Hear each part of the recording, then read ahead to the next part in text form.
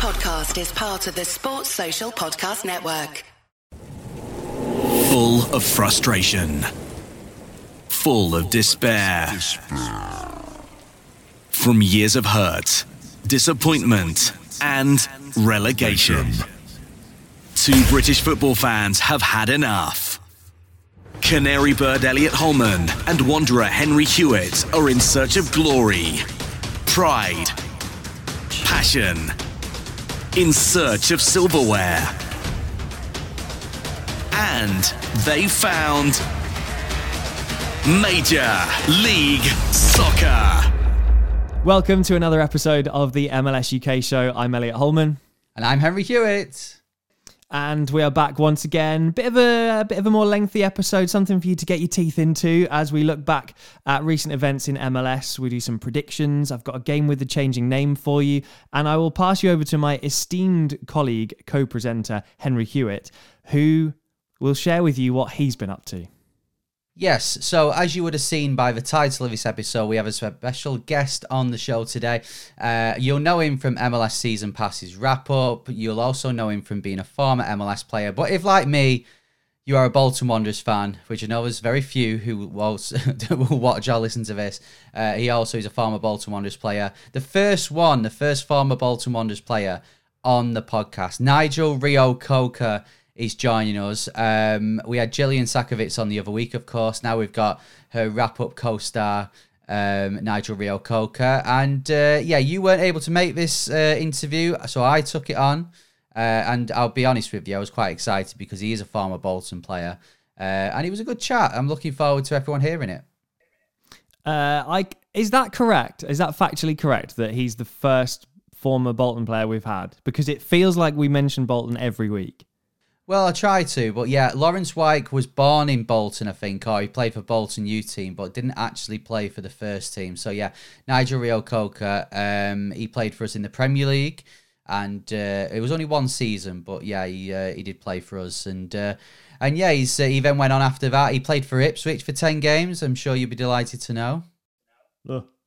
Well, he went from there to Vancouver, then Chivas USA. He played for Montreal. He only played 30 games for them, but in that time he got to a Champions League final and played with Didier Drogba. So not bad, not a bad accolades to cram into 30-odd games for them.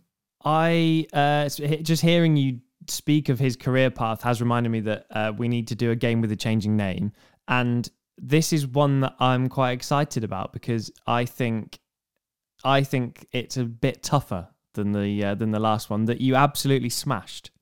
Yeah. Now, for regular viewers and listeners of this podcast, you'll know that we haven't been in the studio that much so far this season, and we tend to just keep game with changing names too when we're in the studio.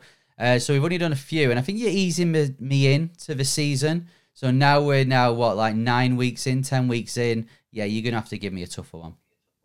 Okay, so this is the Anton Walkes game with a changing name. It's a player who has played in the UK and in MLS. I will read you their career path. You have to work out who it is. Comments below if you're watching on YouTube. Of course, you can tweet us at MLS UK Show. Or, of course, you can just drop us an email as well. hello@mls.show. Are you ready? Yes. They started their career in 2011 at PSV. Ooh, Holland. Then they moved to Brighton and Hove Albion in 2018, and they were with Brighton permanently until 2022. Do you have any idea so far? No. Where did he go after that? Well, then, a loan to MLS from Brighton. There's not been many of those, I can tell you. So that might help you narrow it down a little bit. If you're struggling, I'll give you the team later on. They also played for VFL, Persepolis. And then, what country even is this? Chinese Super League as well. 3 appearances so far in 2023 in the Chinese Super League. Wow. What it seems like after Brighton and then the MLS team, it seems that he's just going on a world tour. And remember, well, I say remember, I didn't give you the MLS team. It wasn't a good season. Right. Well, if you know, then get in touch, as Elliot said. Stick it in the comments at MLS UK Show, also on Twitter, Instagram, and TikTok. And he will reveal all at the end of the episode. It's a tough one, this. I mean, we're recording this in the morning, and my brain don't wake up till about 2 o'clock anyway, so it is a tough one. But yeah, I'll get thinking while we play out the Nigel Reo-Coker interview. I'll get thinking. Okay, I won't be. I'm excited to hear this. Apart from all of the mentions of Bolton Wanderers. I can assure you there's only a few, but yeah, thank you for Nigel for joining us on the podcast. He's obviously well known in this country. He's well known now in the US for his MLS career, and also working on Apple TV's MLS Season Pass wrap-up show. So here it is. Here's my chat with former Bolton player, as well as Vancouver, Montreal, and Chivas USA, Nigel Reo-Coker. The MLS UK Show. Okay, so joining us now on the MLS UK Show is a man who I'm very excited to come on the show, because out of all the footballers we've had, he is the first former Bolton Wanderers player to come onto the show. You'll know him from his MLS career. You'll know him from being an analyst on MLS Season Pass. Ladies and gentlemen, Nigel Reo-Coker is on the show. Thank you for having me. How are you, Nigel? Where are you at the moment? Are you where are you based? Because it's we're recording. It's 2:30 in the afternoon here in the UK. It's very early where you are. 9:30 in the morning, nearly in Florida, the Sunshine State. Nice. Yeah, but I guess the weather's a lot different here. I'm in Manchester. It's grey skies. It's dry, which is a bonus, but grey skies. So I'm guessing you win on that one. Well, let's be real. It's always raining in Manchester anyway. So, I haven't forgotten my time in England. I know what it's like. Yes, of course. I do want to talk about your career in a moment. But first of all, I think we should talk about your role with Apple TV on MLS Season Pass. We've got used to seeing you now, as one of the analysts on the, on the Countdown show and the wrap-up show. I mean, I know you've done TV stuff before, but I mean, this, as Apple's really raised the game, right? Yeah, it's changed. It's the first time that this has ever been done from a footballing perspective, and it's more so for consumers. It's the fact of fans can basically get to watch their team instantly on demand. And I think with this deal, what people don't realize is it's a worldwide deal. This isn't just for the American audience. This is anyone around the world could sign up to this MLS Apple Season Pass and watch MLS games just basically on their phone instantly. So I think that's what's groundbreaking about it. We're seeing the technology that's being used. We're seeing the interface with Apple, being able to interact with the teams that you're following. And if you're new to it, being able to find out about the team. So it really is a big, big project, and it's something new.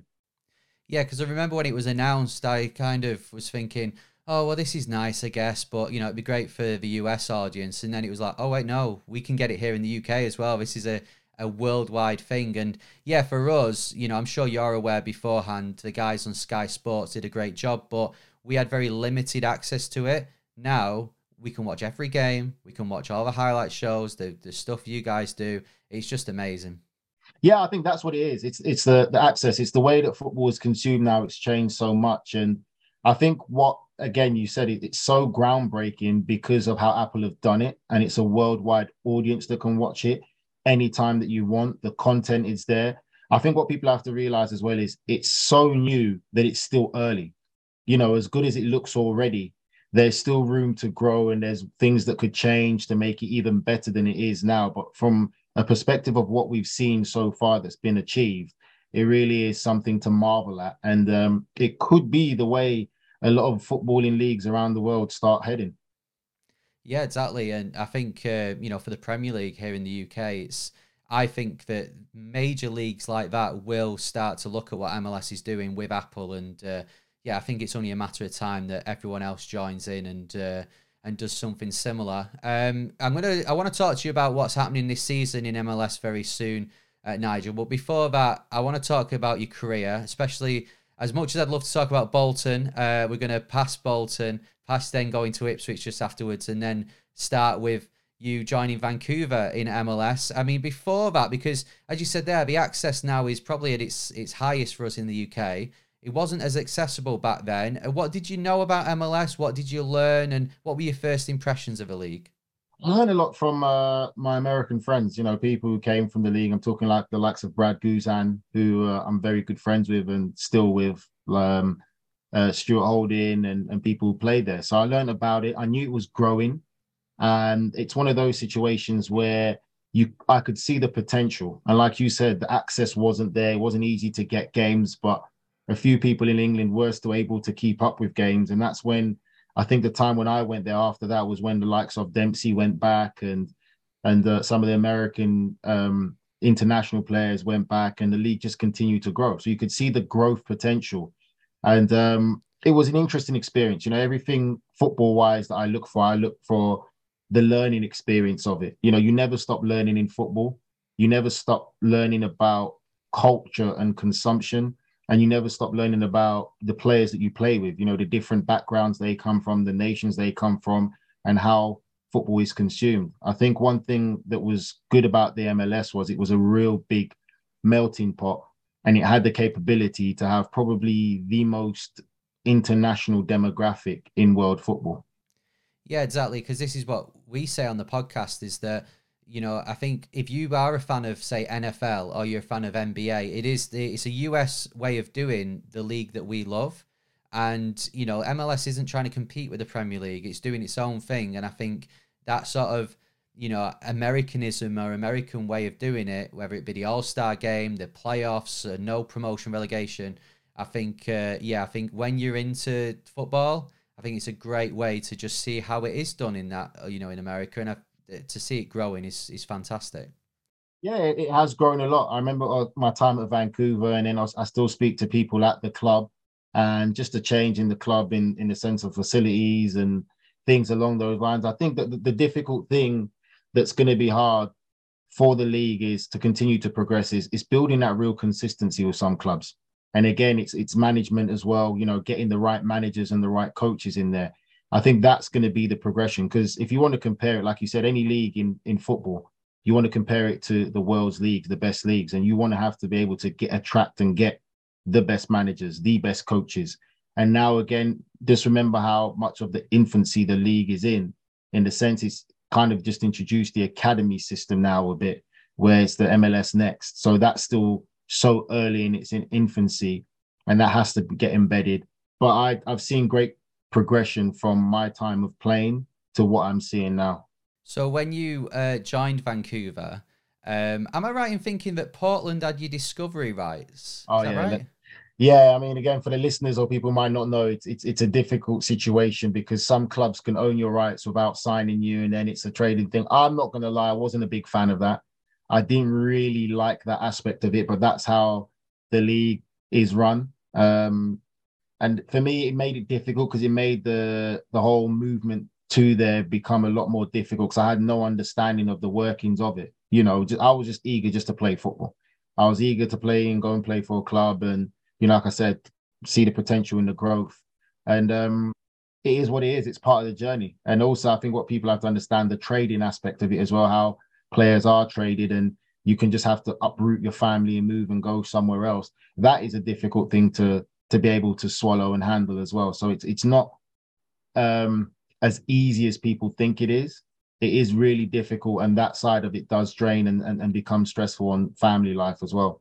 So did you know anything about this? Because what I'm intrigued by is you hear all the time that, San Jose has Messi's rights. Like, do you ever find that out? Or is it just when you try and sign, they go, by the way, Portland have said they've got your rights? I had no idea about it. Don't know how that becomes a thing that a club can kind of own your rights without you knowing. So it was new to me. And it's things that players can't control. And it's almost most so in the offices up top, and they control all those things. And again, like I said, it was new to me. And then also the trading thing was a difficult thing to swallow as well, because you come from a European league where players have a bit more rights, they'll say, in whether they want to move somewhere, don't want to move somewhere. And over here, obviously, you can be traded. And I saw a few players traded, and I left Vancouver as well. And again, that whole scenario is not something that's easily done, and it is very difficult on players. but it's how the league operates. Who knows? Maybe they might try and change that a bit slightly in the future, but it can be difficult on the players. Yeah, I mean, we don't see that as fans, is that we get excited by the trades and all of that sort of stuff, but we don't think of the impact it does have on the players. And I guess if we're seeing more players, like it could be like Thiago Almeida now being linked with Europe and signing for millions of pounds, if it's going that way, yeah, I think so. You'd like to think that it would start to go into the European style of transfers where it's then, oh, well, players will sign for millions rather than just being traded or discovery rights and all of that stuff, I guess. Yeah, I think it's just ways to find the best way for the league to evolve and grow. And I think I always look at comparisons. Obviously, my time growing in England, I think the best way to grow your league is domestically. I think it's domestically into the cities that you're in and catering to the local community, because that's where your support and your fan base is going to come from. You've got to make your city special. And that's going in and producing and continuing to develop young talent that comes through in and around your city. And that way the fan base will grow and want to buy into it because they see local kids who grew up in there coming through their club. And you continue to kind of grow that legend, that homegrown legend, that nurturing that talent. And then everything else above that, you can sprinkle on top. You can get top talented foreign players. But the biggest growth of my experience of playing in the Premier League is remembering the times of when you see the likes of Rio Ferdinand, Joe Cole, and all them not coming through West Ham. You got John Terry, Jody Morris, all them lot, and Frank coming through Chelsea. Steven Gerrard coming through Liverpool, Jamie Carragher. So we all saw that, and it was about that special community and coming through these clubs. And you still see young players coming through clubs, and I think that's what really is the foundation of football. I think that's the greatest foundation of local players coming through their clubs. You grow it in the sense of your community, and it goes on to bigger and better things. Yeah, well, hopefully with the introduction of like MLS Next Pro and stuff like that, that we'll start to see that grow more and more.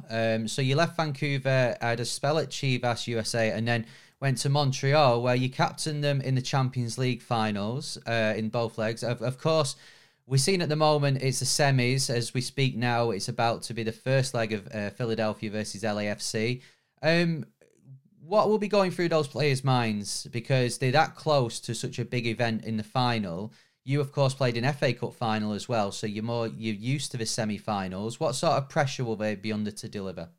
I think for LAFC, they'll probably be the more favoured ones. I think LAFC, for me so far, is a very well-run club. They've got strength in depth in numbers, in next man stepping up. They've got the eyes on them because obviously, again, it's LA, it's something new, but they're very successful and they're well coached. I don't think LAFC will feel as much pressure, more so as Philadelphia Union.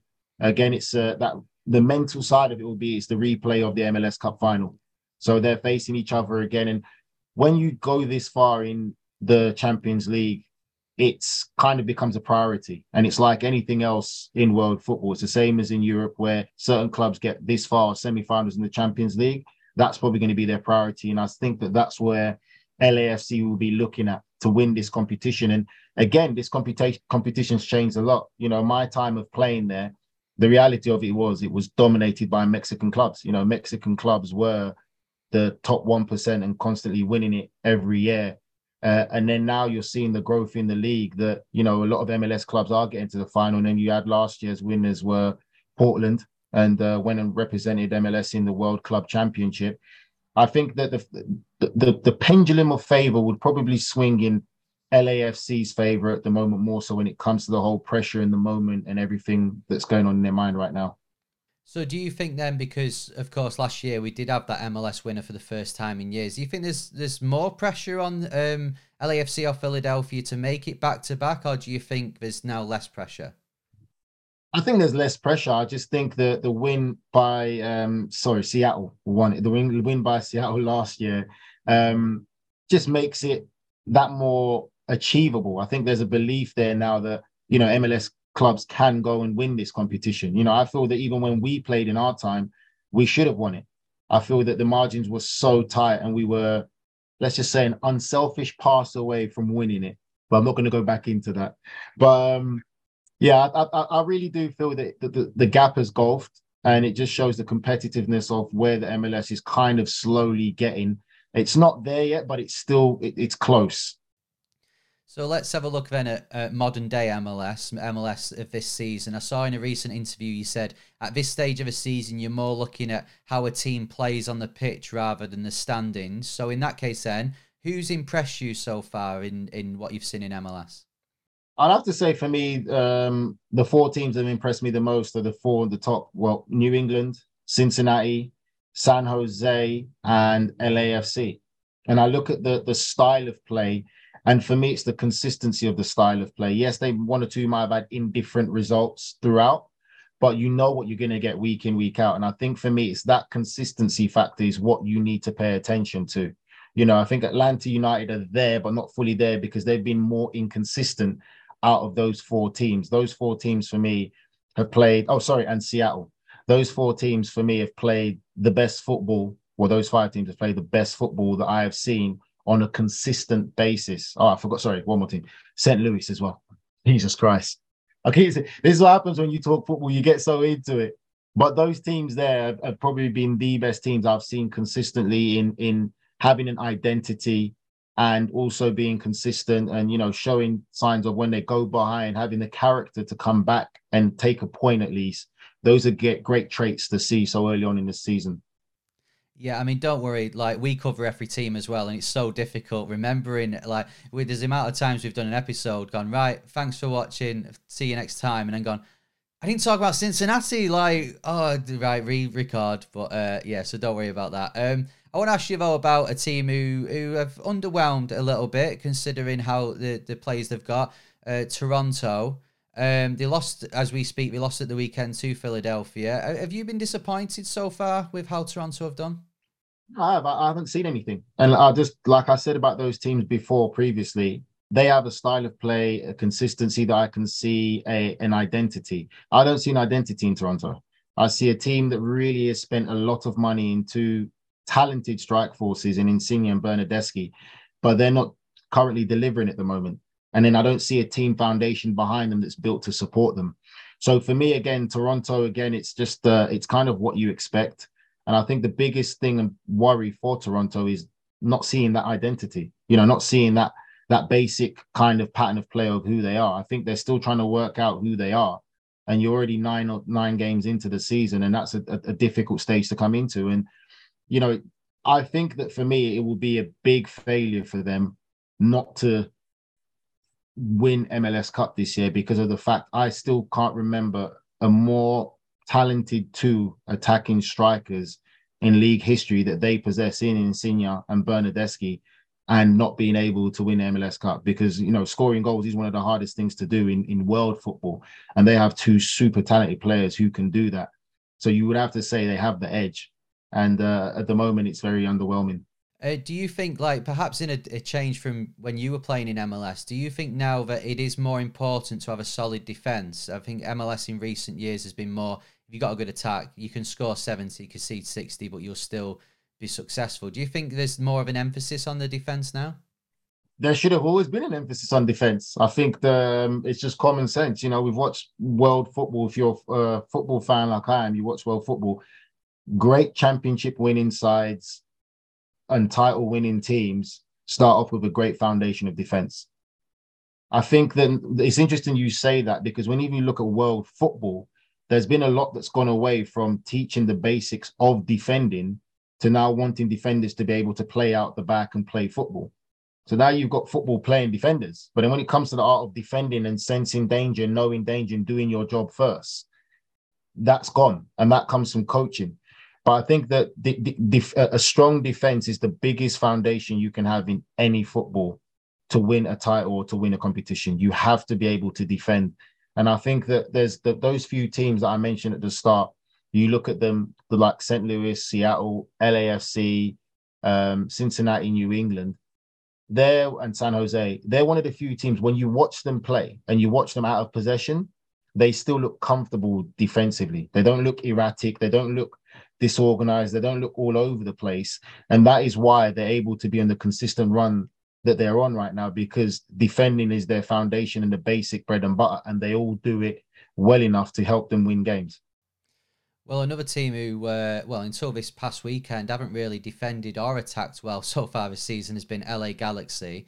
They finally got the first win against Austin. Of course, we are recording this just after that game. It will go out next week, so who knows how they'll do against Orlando at the weekend. But there's a lot going on at LA Galaxy at the moment. The fans aren't happy. How do you see it from the outside? I mean, can they recapture some form and make the playoffs? I think they could probably recapture some form and make the playoffs, because they've got Chicharito. He's a talented player. But there are still a lot of vulnerabilities when I watch them play. And again, you talk about defensively. They've been one of the poorest defensive team I've seen in watching their games. Very vulnerable when it comes to counter-attacking, not organised, all over the place. So there's always going to be that vulnerability of conceding goals. And I think, like Chicharito said about the LA derby, that they gave us goals and we didn't give them. We gave them goals and they didn't give us goals.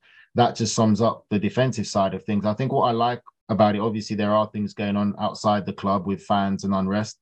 I think for me, liking about that as a football fan is it's showing that fans care.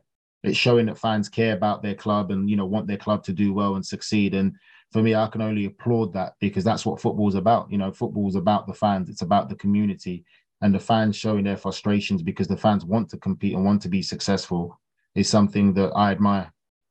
Yeah, I mean, of course, all fans care about the club, but you do sense with LA Galaxy, there's just that little bit extra there where they truly do care. Maybe it's because they've seen success and now they're not having it. So when you've seen that, you appreciate that more, and then when you're not doing so well, it hurts a bit more than others. I want to ask you as well about Phil Neville and Inter Miami. They started well, they've dropped off. He's under pressure now. I mean, you could argue that if he was managing in the UK in the Premier League, he would have been sacked by now. Do you sense in MLS that managers do get a bit more time, possibly because there is no relegation? Oh, yeah, for sure. Managers definitely do get a lot more time in this league, because obviously there is no relegation. And again, when you talk about that, that's something that, for me, my personal opinion is it's difficult as a manager, as a coach, to create that winning mentality, because the problem is some players will get comfortable because they don't have the fear of relegation. Phil obviously has been given a lot of time. We all know the connections with Phil and obviously David Beckham and, the ownership group. Again, Miami is a difficult market. It's a difficult market to be, successful in. It's for me, what I've seen again of Inter Miami, it's not been great. Again, there's a lack of identity and there seems to be a real lack of belief in that team. They've been trying to play a back three for a while, and the back three really hasn't worked out. They've just been all over the place, lack of communication and understanding in that back three, and they're very vulnerable. I think it's just how long this run may continue until maybe a decision might have to be made. But they do get a lot more time in this league, and for some managers, they get the time to maybe turn it around and work it right, and some it just may never turn around for them. Yeah, I mean, it is going to be an awkward conversation between David Beckham and Phil Neville if he does have to fire him as head coach. I mean, he did okay with the English ladies team, Phil Neville. I mean, do you think is that always not going to work very well when you maybe an owner and the manager are close? Do you always need that sort of barrier between you? Do you know what I'm trying to say? I understand what you're saying, and I think you can look at so many different things in it. So I understand, but at the end of the day, these owners can hire whoever they want, and it's eventually they're going to have to make a decision because fans are going to have their say. So regardless of which way you look at it, there is always going to be that. And I don't think he'll get sacked. I think he'll probably just resign, or they'll have a conversation like that. But it's a difficult situation to be in. Again, at the end of the day, if you want to really be competitive and you want to win, then you're going to have to make tough decisions. And sometimes that's the problem you're going to have if you hire someone that you're close to, or, someone that you're friendly with, and things don't go right. You have, at the end of the day, a football club to be successful. And if you're not being successful, not winning football matches, that's what it boils down to. So, Nigel, thanks so much for coming on to the show. We really do appreciate it. I've loved seeing you on MLS Season Pass. But just before you go, I want to ask you about this. It's come out in the last few days that the UEFA Champions League are looking at perhaps playing some games in the US. I know the Premier League kind of flirted with the idea as well a few years ago. As someone who is now sort of based over there, is that something you can see being a success, or would you still rather the matches be played in the home territory, if you will? I would say it would be a success for sure. I don't agree to it. I think that for me, the UEFA Champions League should be played in Europe because that's where these clubs are and that's where their fans are. I think that if they can sell the experience to make American fans want to go to a Champions League final, that should be their job. But you can't take away a competition from clubs and cities in Europe where these teams get to the final and put it in a different continent. You know, that's just typical football greed, in my opinion. It's all about the money, as we always know. And it's interesting because now they want to move the UEFA Champions League final to America, but yet they're talking about bringing in a wage cap in Europe. So if you want to bring in a wage cap in Europe, why are you moving the UEFA Champions League outside of your continent and into America? So what? You can make more money and make more revenue, but yet you want to bring a wage cap for the players. So football is just a world of great contradictions at times by these leaders of the game. And I disagree with it. I think that for me, it should be kept in Europe and it should be fans over here to want to go over there to experience the atmosphere there, because it won't be the same atmosphere if you bring it here. And I think a lot of fans over there of what teams get to the final are going to have a lot to say about that with their football club and also with UEFA. So UEFA could probably be digging themselves into a bigger hole. Nigel, thanks so much for joining us on the MLS UK show. As I said before, it's a real pleasure of mine just because you are a former Bolton player, but also I've really enjoyed watching you and hearing you talk on Apple TV's coverage with MLS Season Pass. So thanks so much. Hopefully we get to speak to you again very soon and enjoy the rest of the season. Appreciate it. Thank you. Elliot Holman, Henry Hewitt, MLS UK show. So there we go. That was my chat with Nigel Reo-Coker. You know what? I think his personality on the pitch, of what I remember, was that he was quite like a stern-faced, very professional guy. So going into the interview, I was a bit like, okay, I don't want to annoy him. I need to make sure everything's... I mean, you've got to make sure everything's all right anyway, but, you know, got to make sure explain, go, okay, well, just to let you know, like, you know, this and that. And he was just like, Henry, it's fine. Just do it. It's fine. Don't worry about it. And I was like, oh, and it really relaxed me. So hopefully that came across in the chat. Thank you to Nigel for joining us on the MLS UK show. So now we've had him. We've had Gillian Sakovic. I think we're trying to make our way through the Apple TV MLS Season Pass crew. What do you think? I am absolutely very, very happy for us to start making our way through the Apple TV Season Pass cast. I've got a few ideas if I want next. I'll tell you that. I will tell you that for free. Well, keep them to yourself just in case we don't get them. And then the next person we speak to, we can go, well, this is who Elliot was thinking about, obviously. But don't forget, obviously, MLS Season Pass is available on Apple TV. You can sign up for the season or pay monthly. It's also available if you're not on Apple TV, if you're not an Apple subscriber or an Apple user, you can go on the website and you can get it from there as well. So it's easily accessible. And of course, as we've said millions of times before this season, it's such a good product. We're not just saying that because we're coming off the back of an interview with one of our guys, but it is such a good product. It's made MLS better to consume, and it doesn't just show the MLS matches. You also get the preview shows, the countdown, the wrap-up, all of that. And also, you get to watch MLS Next Pro as well. And the All-Star game will be on there as well as MLS Cup playoffs. So, Apple TV, if you're an Apple user, or go to the Apple TV website if you're not, and you can still get it from there. Right, Elliot. Now, just to end this episode, we had a question come in on our Instagram. So a shout out to a new follower of ours, RJ Nelson. This is what he had to say. He said, I'm a brand new listener. He's 2 shows in and a stoppage time, and he really enjoys it. So thank you, RJ. He said it's nice to hear his perspective from the other side of the pond about MLS in such a positive manner. I'm a founding member / season ticket holder of Atlanta United. So obviously I thought, well, yeah, you just need to say that and you can get on our show. But that's why he found us, because he obviously saw our Gillian Sakovic interview. He's got 2 questions though. The first one, what are your opinions of MLS referees compared to that of Championship level referees? You can tell he's a new listener of our show because we do talk about referees a lot, and you like to talk about referees a lot and the quality of referees. So Elliot, I'll pass this on to you. Well, interesting though, because it's an interesting question. It's maybe not something that we've specifically touched on. Yes, refereeing in MLS has historically been very poor. I think recently it's got a lot better.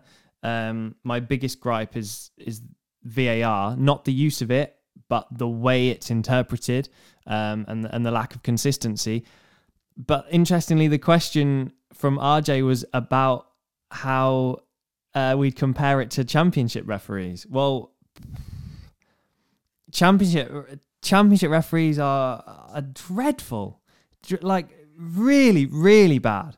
I've got no qualms in saying that the quality of refereeing in MLS is better than the Championship, to be honest. I've witnessed some absolute shockers, not just this season, but seasons past as well, at Carroll Road. So no, I'm more than happy to give MLS a little bit of credit in that particular instance.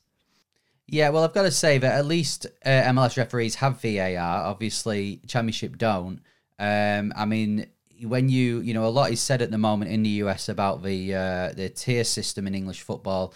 Of course, Wrexham got promoted. Well, Bolton in League One, the refereeing doesn't get any better. I've got to say, it's probably even worse than the Championship, which is why, having secured their playoff spot this week, I really hope Bolton get promoted just to have slightly better referees.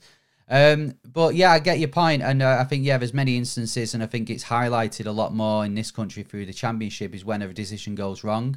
But I think refereeing on the whole, it's a difficult job, of course it is, especially in this country because of the amount of abuse that they get. It must be very difficult. You've got to be really passionate to do it.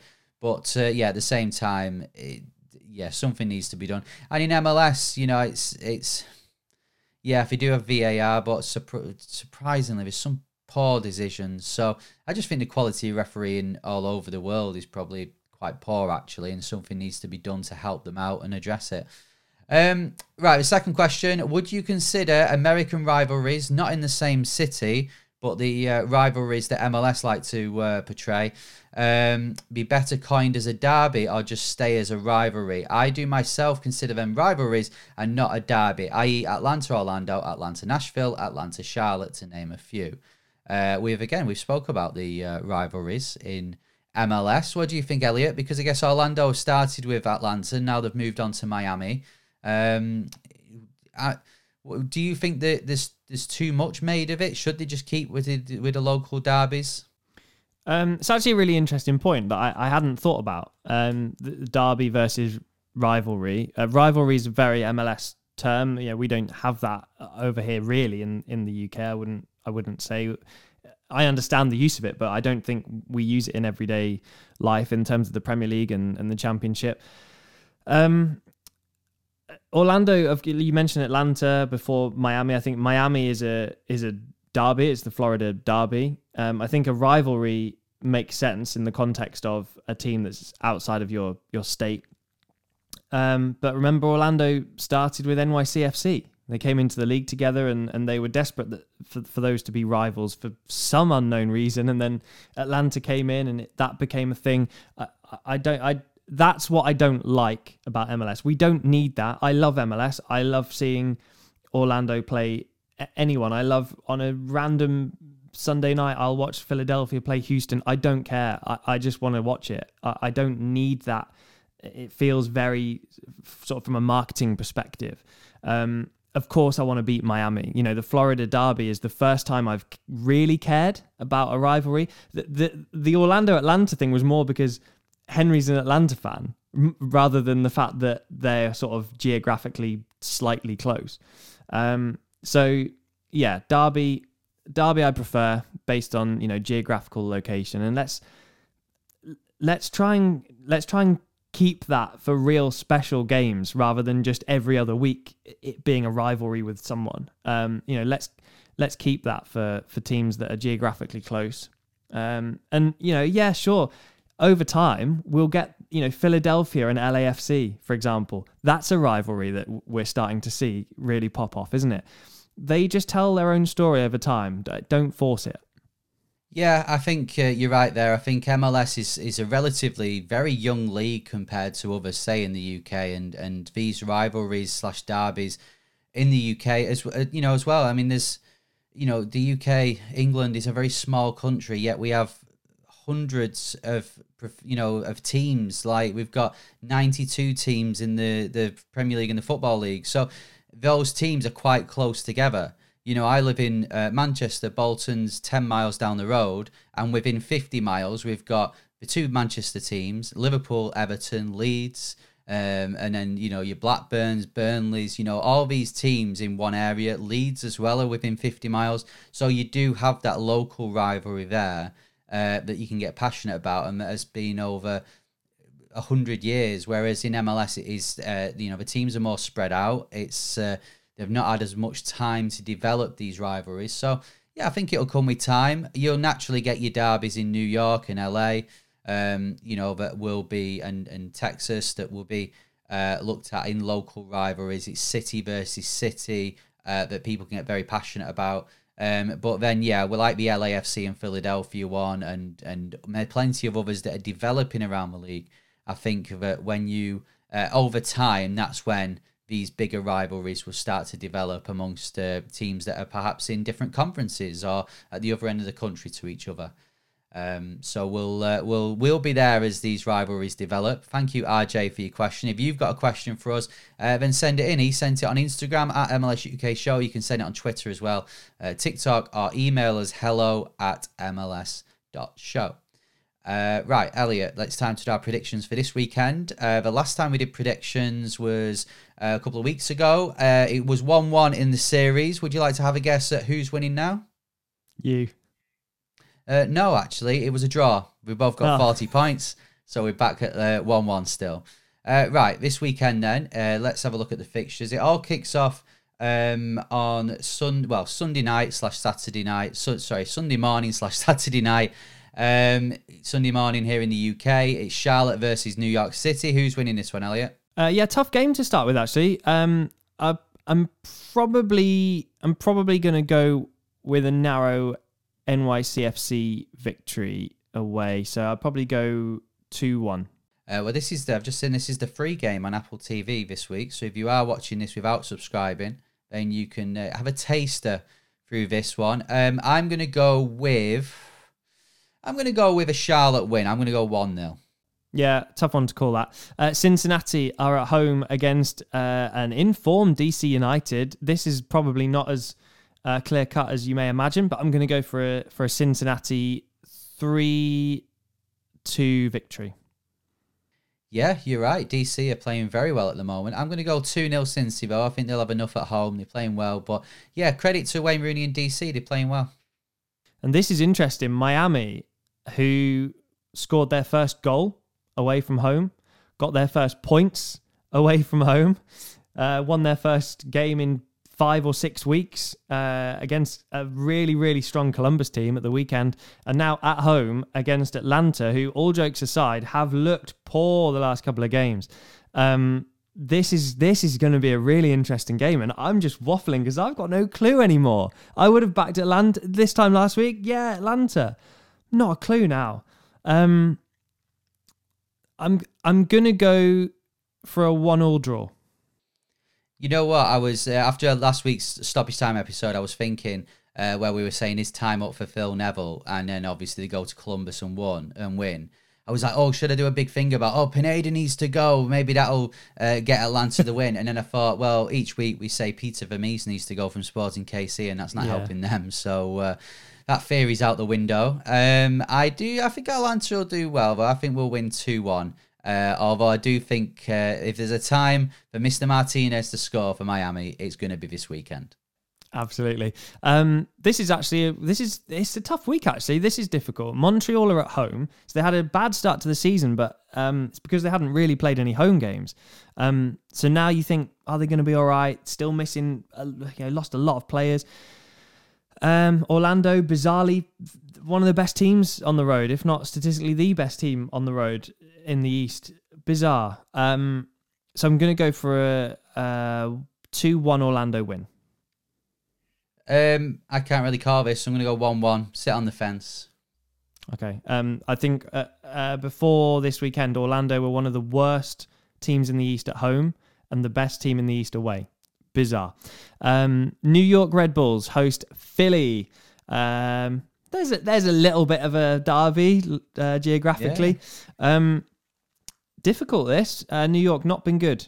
I'm going to go... A lot of strong teams are playing away, which does make it difficult. I'm going to go 2-2. I think with Philly travelling to LA and then back up to New York within a few days, I think that'll take its toll on them. I think Red Bulls will win this 2-1. Okay. Is he going to think the same about LAFC, who are in action midweek? They're then on the road, still in California though, against San Jose. This is a 2-0 LAFC win for me. Yeah, I mean, if they were in the UK, this is probably the equivalent of driving halfway down the country. For them, it's around the corner in the US. I think LAFC will be fine. I think they'll win. San Jose have been doing all right, but I think LAFC will win 3-1. Yeah, it's not really a slight on San Jose, who are having a good season. Toronto host New England Revolution. This is really tough this week. I'm going to go 2-1 Toronto. 2-2. I think Toronto have had a few 2-2s recently, and I think they'll have another one. Okay. FC Dallas face St. Louis City FC, who have been without Klaus up top and starting to show a little bit, but I think we get goals in this. I think it's going to be 2-1 Dallas. St. Louis, they keep on pulling results out the bag where we don't surprise them. I think they'll do it again. I think it'll be a 2-1 to St. Louis. Okay, Houston host RSL. Houston very, very good at home this season. I'm going to go 2-0. Yep, 2-1 to Houston. Home form continues. And they, like San Jose, continue to surprise us. Nashville host Chicago Fire. Enjoyed watching Nashville in the early kickoff this weekend. Just because it's really nice to see an early kickoff. It's perfect time for England. That's nothing to do with Atlanta. I think this is a 1-0 narrow victory. I think Nashville win. Hani Mukhtar's getting back in form as well. I think it'd be comfortable. I think 3-0. LA Galaxy in the West against Colorado. Just really bad, aren't they? It's really bad. 2-1 LA Galaxy. I don't know why. Yeah, I'm looking at that Austin win a few weeks ago and thinking it would be the same, 2-0. But yeah, they need to build momentum, don't they, LA Galaxy, before it's too late. So much green. Portland host Austin in the West in Rose City, and I think this is a 3-1 Portland win. Yeah, Austin's form hasn't been great, has it? Portland at home, you'd always fancy them. I'm going to go 2-0. I've spotted an easy one finally coming up. But first, Vancouver against Minnesota. Vancouver good at home. Minnesota struggled quite a bit at home, maybe better away. I'm going to go 2-0 Vancouver. 1-1 draw. Ooh. And finally, Seattle versus Peter Vermees and SKC. Has anyone ever predicted a double figures before? I'm gonna go 3-0 Seattle. Whenever Seattle play a team at the bottom, I tend to think it's going to be around the 4s. So I'm going to stick with that 4-0 Seattle SKC. Yeah. It would be so MLS. The most MLS thing ever if SKC go to Seattle and win, but I just don't see it. 4-0. Let us know your predictions at MLS UK Show, and the week after, in midweek, it's the US Open Cup, which we don't talk about, but good luck if your team is still in that. Before we go, I need to reveal the answer to this week's game with a changing name. Have you got any idea on this? I don't. I know that it's going to absolutely scream at me when you say it. I'm going to be like, oh, of course, yeah. And but I think the way I'm thinking is I'm trying to think of maybe a Dutch player, but now I'm thinking of a player who's in China, and then I don't really know who plays in China, so I'm confusing myself. So rather than just try and look too far in my memory to try and find a player, I think I'm gonna just tap out and say, no, don't know this one. Jurgen Locadia. Yeah, well, any Brighton fans are probably screaming through their headphones or their screen going, how can you not remember that he played 35 times for Brighton, for the Seagulls? But sorry, I don't. So, well done if you got that.